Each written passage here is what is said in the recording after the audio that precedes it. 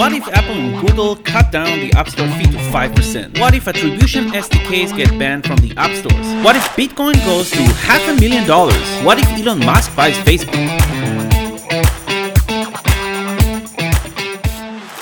Welcome to another episode of Podrick the Podcast Exploring the Multiverse. In our wacky series, I, Maor Sadra, CEO and co-founder at Incremental, speak with thought leaders and industry experts, asking them crazy and not so crazy hypothetical questions. The reason we started this series is while the scenarios mostly sound very unlikely to happen, change is the only constant in our world, and everything that could happen often does. In today's episode, I spoke with Pau Cecilia, who's a performance marketing manager at the world's largest cryptocurrency trading platform, Binance. Pau and I already spoke in the past, so make sure to listen to the previous interview once you're done with this one.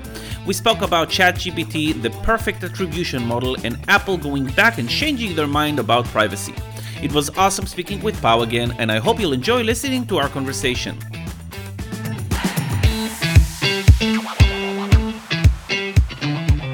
Hello, Pau, again. Welcome to our third season, and it's nice to have you again as an interviewee.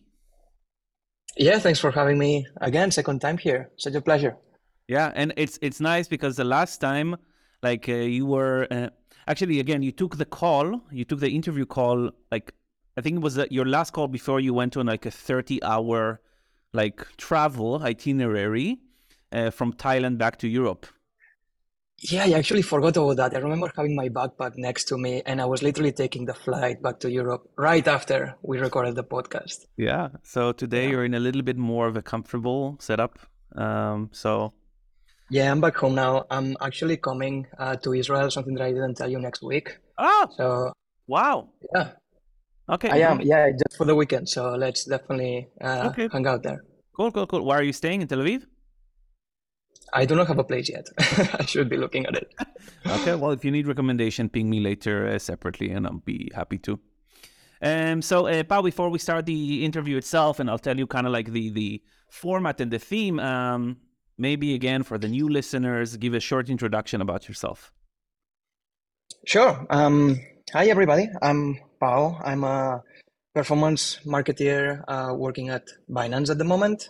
I do specialize in Google, pretty much everything Google related, search, YouTube, display, getting into PMax now, UAC, you name it. Also touching a bit of retargeting, even though I am more passionate about product marketing, to be honest, than the campaign management itself. I was just thinking about it. I do like more like the building the project kind of thing rather than the day-to-day optimizations. You know, after the whole strategy is built and the processes are in place, I just like to handle it over to somebody else. But anyway, yeah, I've been here for more than a year now. Been quite override, being in crypto, such a cool industry.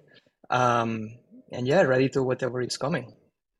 Cool. So we're going to be talking about what ifs. Okay, so the title of this this new season, which is season 3 in our podcast, is Exploring the Multiverse. Okay, where we talk about hypotheticals. Okay, hypotheticals which are likely not going to happen, but we've been in this industry, everything could happen. And again, you mentioned you live in the crypto world, with everything could happen.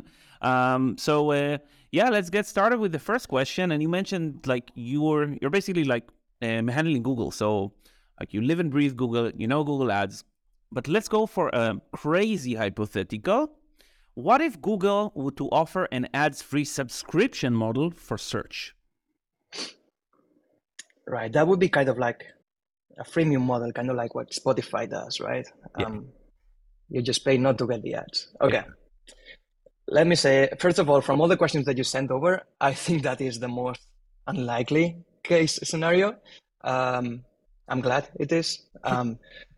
Basically because I think that search ads itself, the type of placements are probably the less intrusive type of ads, digital ads that you can find out there. They do serve a purpose, right? They are not meant to be intrusive at all. They are meant to be perfectly adjusted to what the user is asking for, and to be even more useful in that sense than what an organic result it would be. That would depend on the marketer's power of being accurate with their keyword targeting and offering a customized and perfectly accurate ad experience depending on the query that the user is searching for.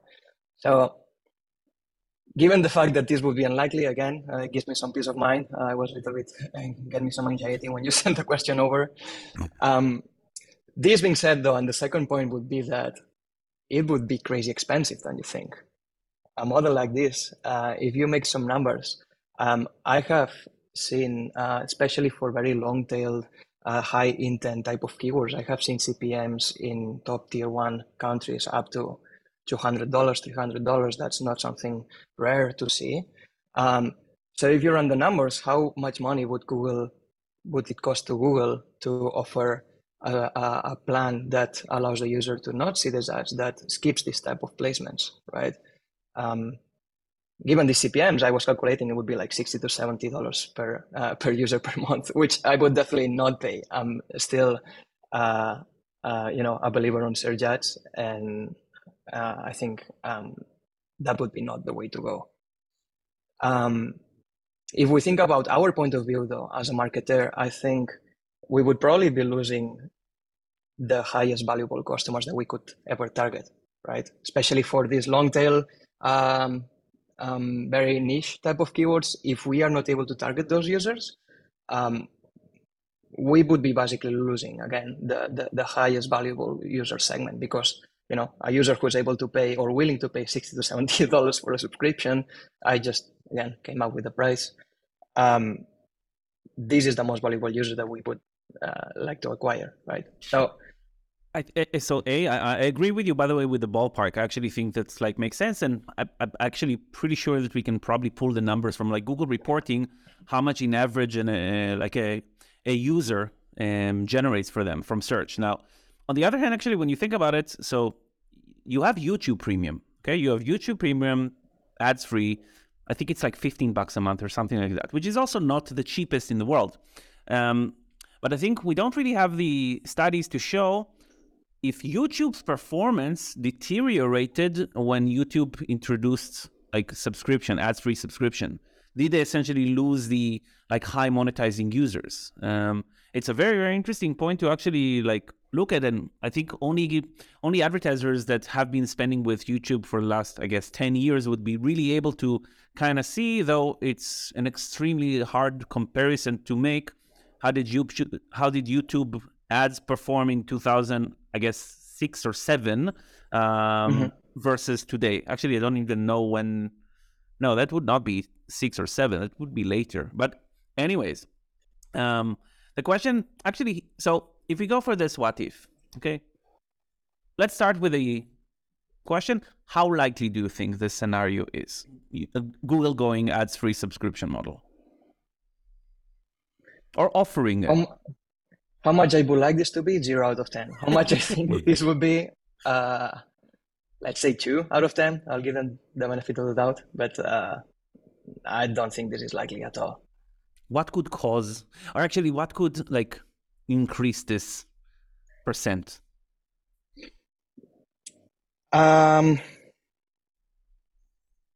Is it user regulators? Is it, I don't know, because SEO, as you mentioned, I actually think Google Ads, especially on search, serve a purpose. Often organic search these days, it's so often driven by bot sites that are just there to harvest organic keywords that I don't even go into the organic search. I just click the sponsored.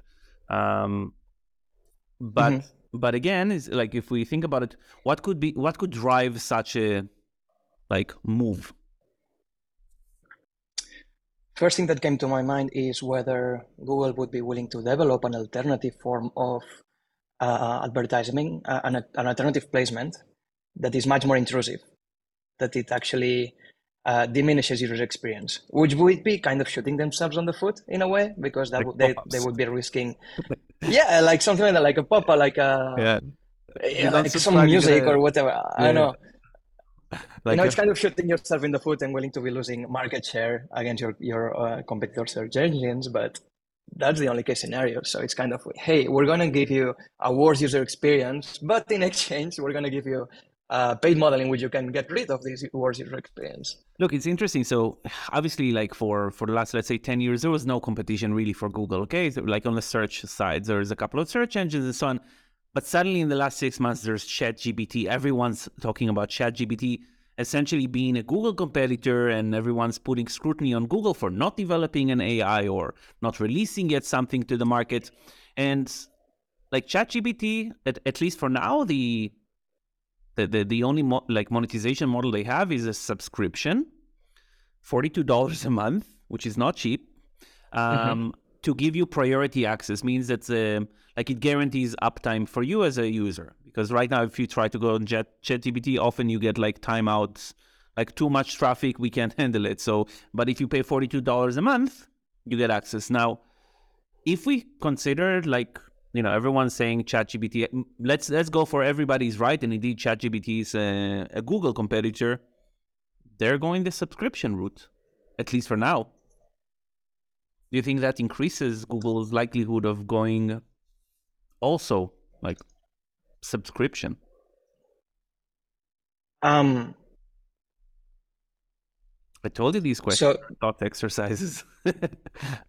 So the potential raise of ChatGPT influencing Google being willing to go for a subscription-free model. Yeah. I just, I still don't see ChatGPT being a real competitor for Google just yet. I don't see it as much as a search engine rather than a content creation tool or something like that. That doesn't mean that cannot happen in the future, though. By the way, personally, as a user, I would be fine if ChatGPT would have native text ads as part of the results. I actually I kind of expected that, to be fair. Like the $42 a month for priority, I would not pay that. And I could pay that, let's face it, but I would not pay that. I'm so used to, I think, the internet being mostly free. I wouldn't go for that. And I think I'm a high monetizing user. Mm-hmm. Yeah, the $42, $43 price barrier that they put, I think this is a way for them to cover themselves against the third-party tools that are leveraging OpenAI's technology. To basically directly connecting to ChatGPT to offer them content creation tools, or we can create you a Google, an ads campaign from scratch. I'll give you all the copies. I'll write you SEO-friendly articles for free. Now they cannot offer this for free anymore. I think this is also momentary, and I'm really curious to see where this is going in the sense of, how do they evolve their monetization model to really get the retail users like us to pay for this. I would be willing to pay for this if I do find a real use case and properly a better price tag for the use that I would be willing to give it. Interesting. I appreciate the answer. By the way, it actually is the first time where this $42 suddenly starts making sense for me, because for the average end user, let's say you and I, not from the professional side of our lives, I think we would we're the average user that will not pay the $42. But on the other hand, if we were web builders or content creators, I think again professionally as Incremental and Binance people, we would probably pay the $42. There were so many people out there that would not believe how this tool would be free, me included. How in the world this tool is free for unlimited use, everybody? Well, Google was free. Google didn't have ads for the first couple of years. I'm slightly older than you, I think, Pao, and I was to be fair, Google was not the main search engine I used when I started my career. It was Alta Vista and Yahoo. Google came later, and Google was for sure superior from a technological standpoint. Mm-hmm. Yeah, fair enough. Makes me think about the DALL-E model, in which they run with credits, if I'm not mistaken, right? And you have a limited amount of credits to use per month. Once you run out of credits, you have to pay for it.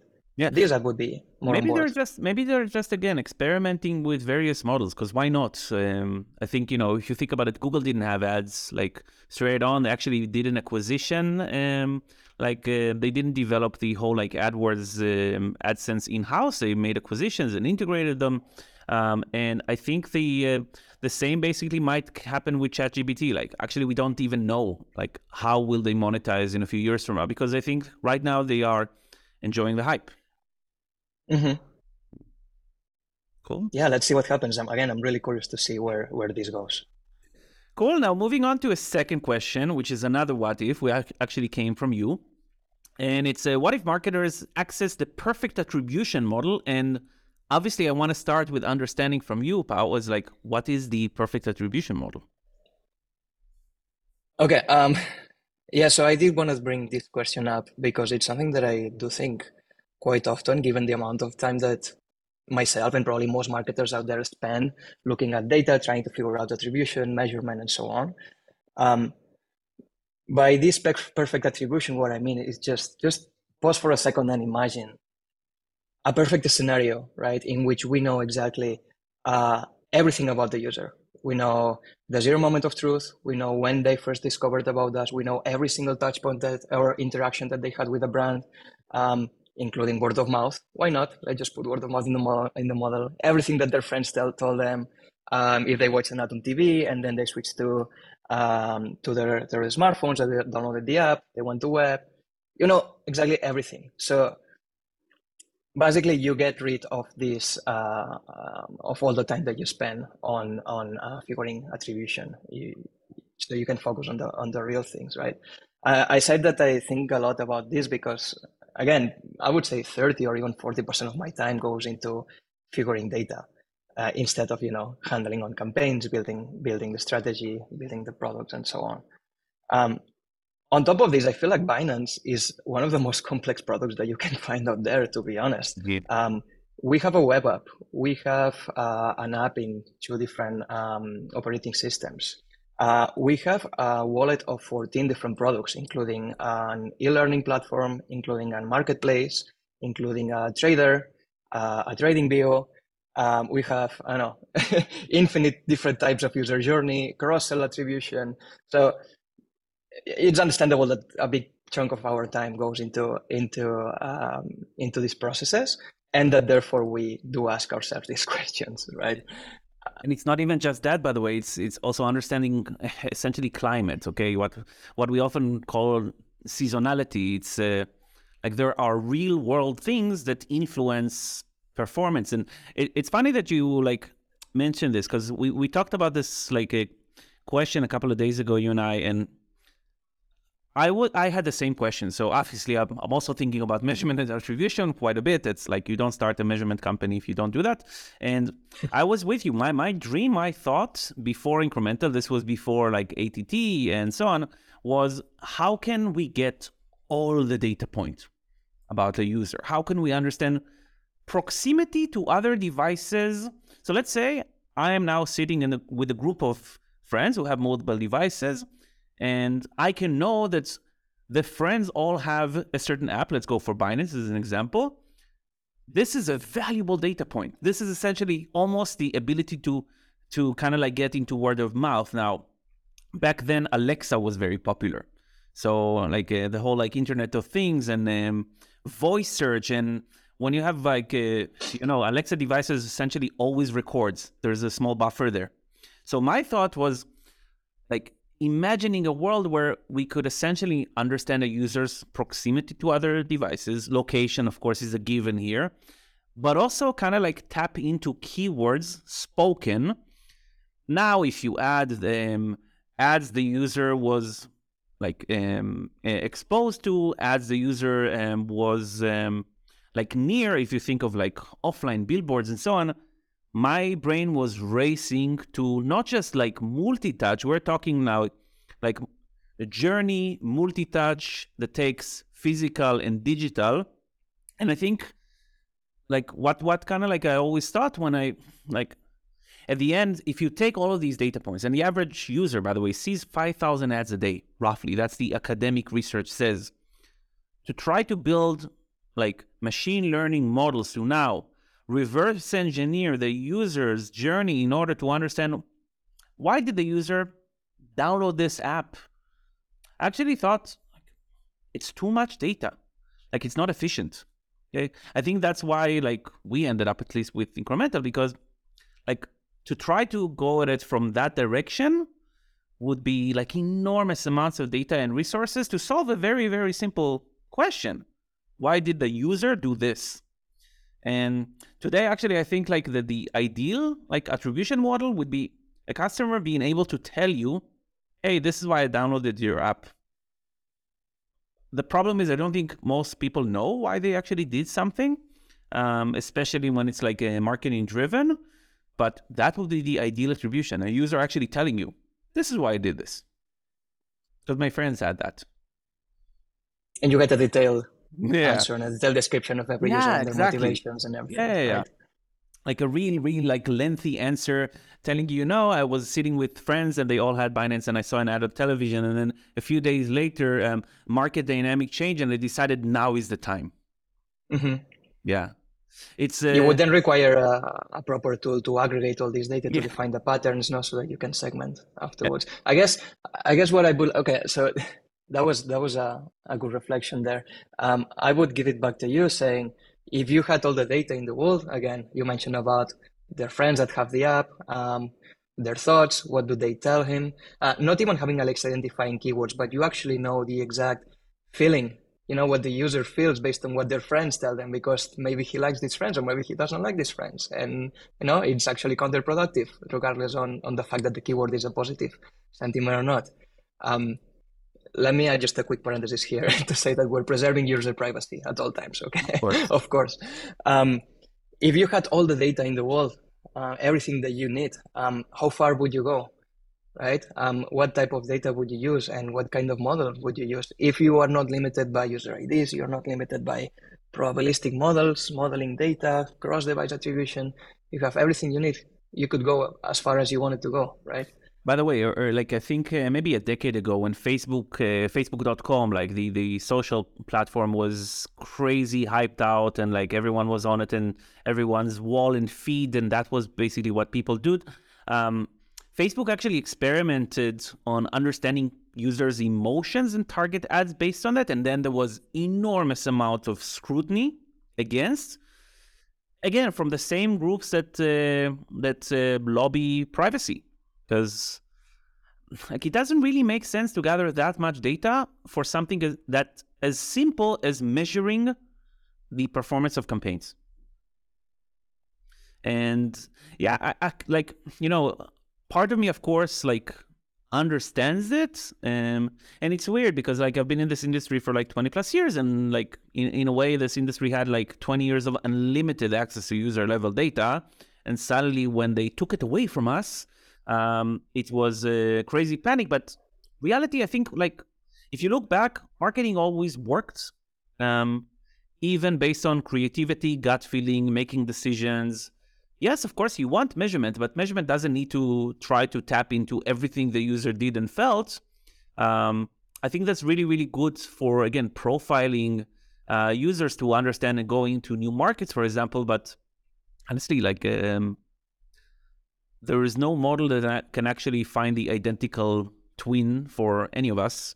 And if you were to take 3 users, they're likely going to be different people than one another. And it's hard to actually find a real pattern that could give you an actionable insight for you to market better at scale. Mm-hmm. Yeah, that's more what I was trying to go to with the question and both the answer. Not that much about campaign optimization. I feel like even right now we have pretty good tools out there to have a decent grasp of campaign performance, especially for Android devices. But I was thinking more about, you mentioned it, customer profiling, informing and making product decisions based on these insights, and probably, going back to the Holy Grail question on marketing to find out what 50% of your budget are you wasting, right? You could definitely answer that question. And if you're able to tell, let's assume that you're in a situation in which marketing doesn't work that well, right? You're struggling, your campaigns are not working. But if you have all the data points, if you know exactly what our users are feeling, who are they, are you really tapping into the right audiences? You kind of get out of the table the question on, is my marketing working or not? Whereas if it's working, you know that the marketing is right, but if it's not, maybe it's a product issue. right? Maybe you didn't find your right product market fit, or the total addressable market is not large enough.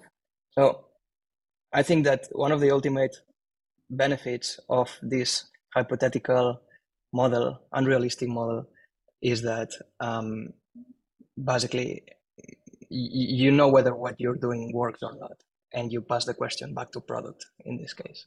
So, by the way, the whole like theme of this like interviews is exploring the multiverse. Means that there is a universe where all of this data is available, and there are marketers there who can actually tap into all of these data points in a way where they can actually even trust the data they're getting, proximity, location, emotions, and so on. Let's go for another universe, okay, with another what if question. What if in another universe, Apple decided, you know what, we made a mistake. ATT was a mistake. We're going to revert our decision and allow tracking by default. What do you think would happen if that's the case? They will basically be reverting everything that they have been doing for the past 4 years now, right? Pretty much. We get most user IDs. We only stop getting user IDs from the people that opted out by going to the settings tab, this hidden feature that was there back in the day. Exactly. Right? Yeah. Okay. First immediate effect, I would say most marketers, or the global shift. Sorry, I'll go back from the beginning. I didn't structure that sentence well. The most immediate effect that I think would happen is that there would be a shift back from spend between OS.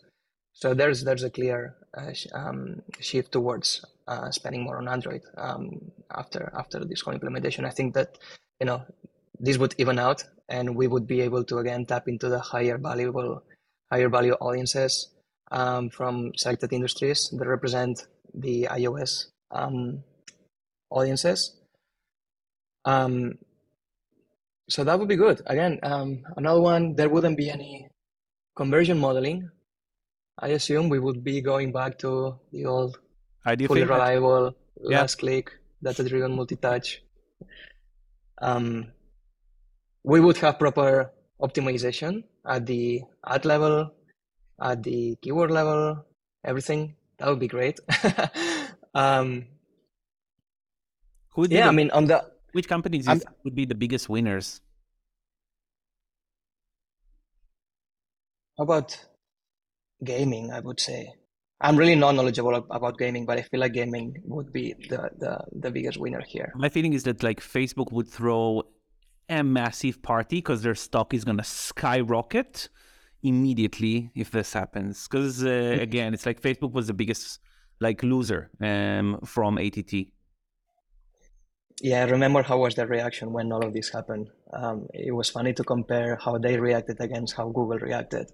Yeah. In which one was pretty much raging and blaming and pointing at each other, and Google were just like silent. They didn't say anything. No, they let them fight against each other. Facebook put like newsletter ads saying that this move is going against small shops and small developers and brick and mortar, and really pushed it, basically saying that this is like a disruptive for the like 1 million small advertisers that no one really thinks about because they don't have the methodologies and the ability to actually now market at scale and measure at scale. But let's face it, it was of course like very bad for them. Yeah, it was not a great move. The thing that leaving aside all the politics and how Facebook reacted and all that, if we look at it on the point of view of us marketers, I think there is this feeling of discontent around the community in the fact that, at least to me, and you do get the feeling that they didn't really consult what marketers, which at the end are the ones who are playing with the platforms, have to say to that. When they build the whole timer system and the postback, they didn't feel like they took into consideration the end users of the attribution model, which would be us. And proof of that is the fact that they applied massive changes in the Scan 4.0 Yeah. update that they released, right? So, but there's no shame on admitting the error. I wouldn't point my finger at Apple. There's no pride here, no shame. It's okay to pivot back if they want to do it. We wouldn't be mad. We would accept it. We just need to find another way to preserve user identity and privacy while allowing us to do our jobs properly, right? Cool. Now, Highly unlike it, though. Let me say, highly unlike it. Probably. And now, last question is more about you. Pau, what are you doing in a parallel universe right now? What am I doing? You know what I'm doing? I'm building cottages. Cottages? I'm building cabins. Okay. Since I was very little, what I would do as a kid was just build. How do you call them? You just call them cabins, right? The tree houses. Ah, okay. Sorry, that was not probably the right word. I love doing that, and this is one of the things that I stopped doing because of grown-up responsibilities. So either when I have more free time, when I retire, or just when just in general, that's what I would like to do. Nice. Just lost in the woods, kind of like where I am right now. No neighbors, no one around. Internet, yes, why not? But just like myself building a tree house. That's very cool. I did not know that about you. It's really cool, by the way, this question, because it's always a surprise question for people. It's amazing, actually, how little we know about the people we work with regularly. 100%. You tell me, I work in a fully remote company. There's people that I rarely see their faces, and it's hard sometimes to, tap into social relationships or to engage properly with your coworkers. So, Pau, thank you so much again. It's been a pleasure. And see you soon, face to face. That's going to be awesome. Likewise. Yeah, looking forward to it more. Thanks for having me again. Cool. Cheers. Bye-bye. Bye.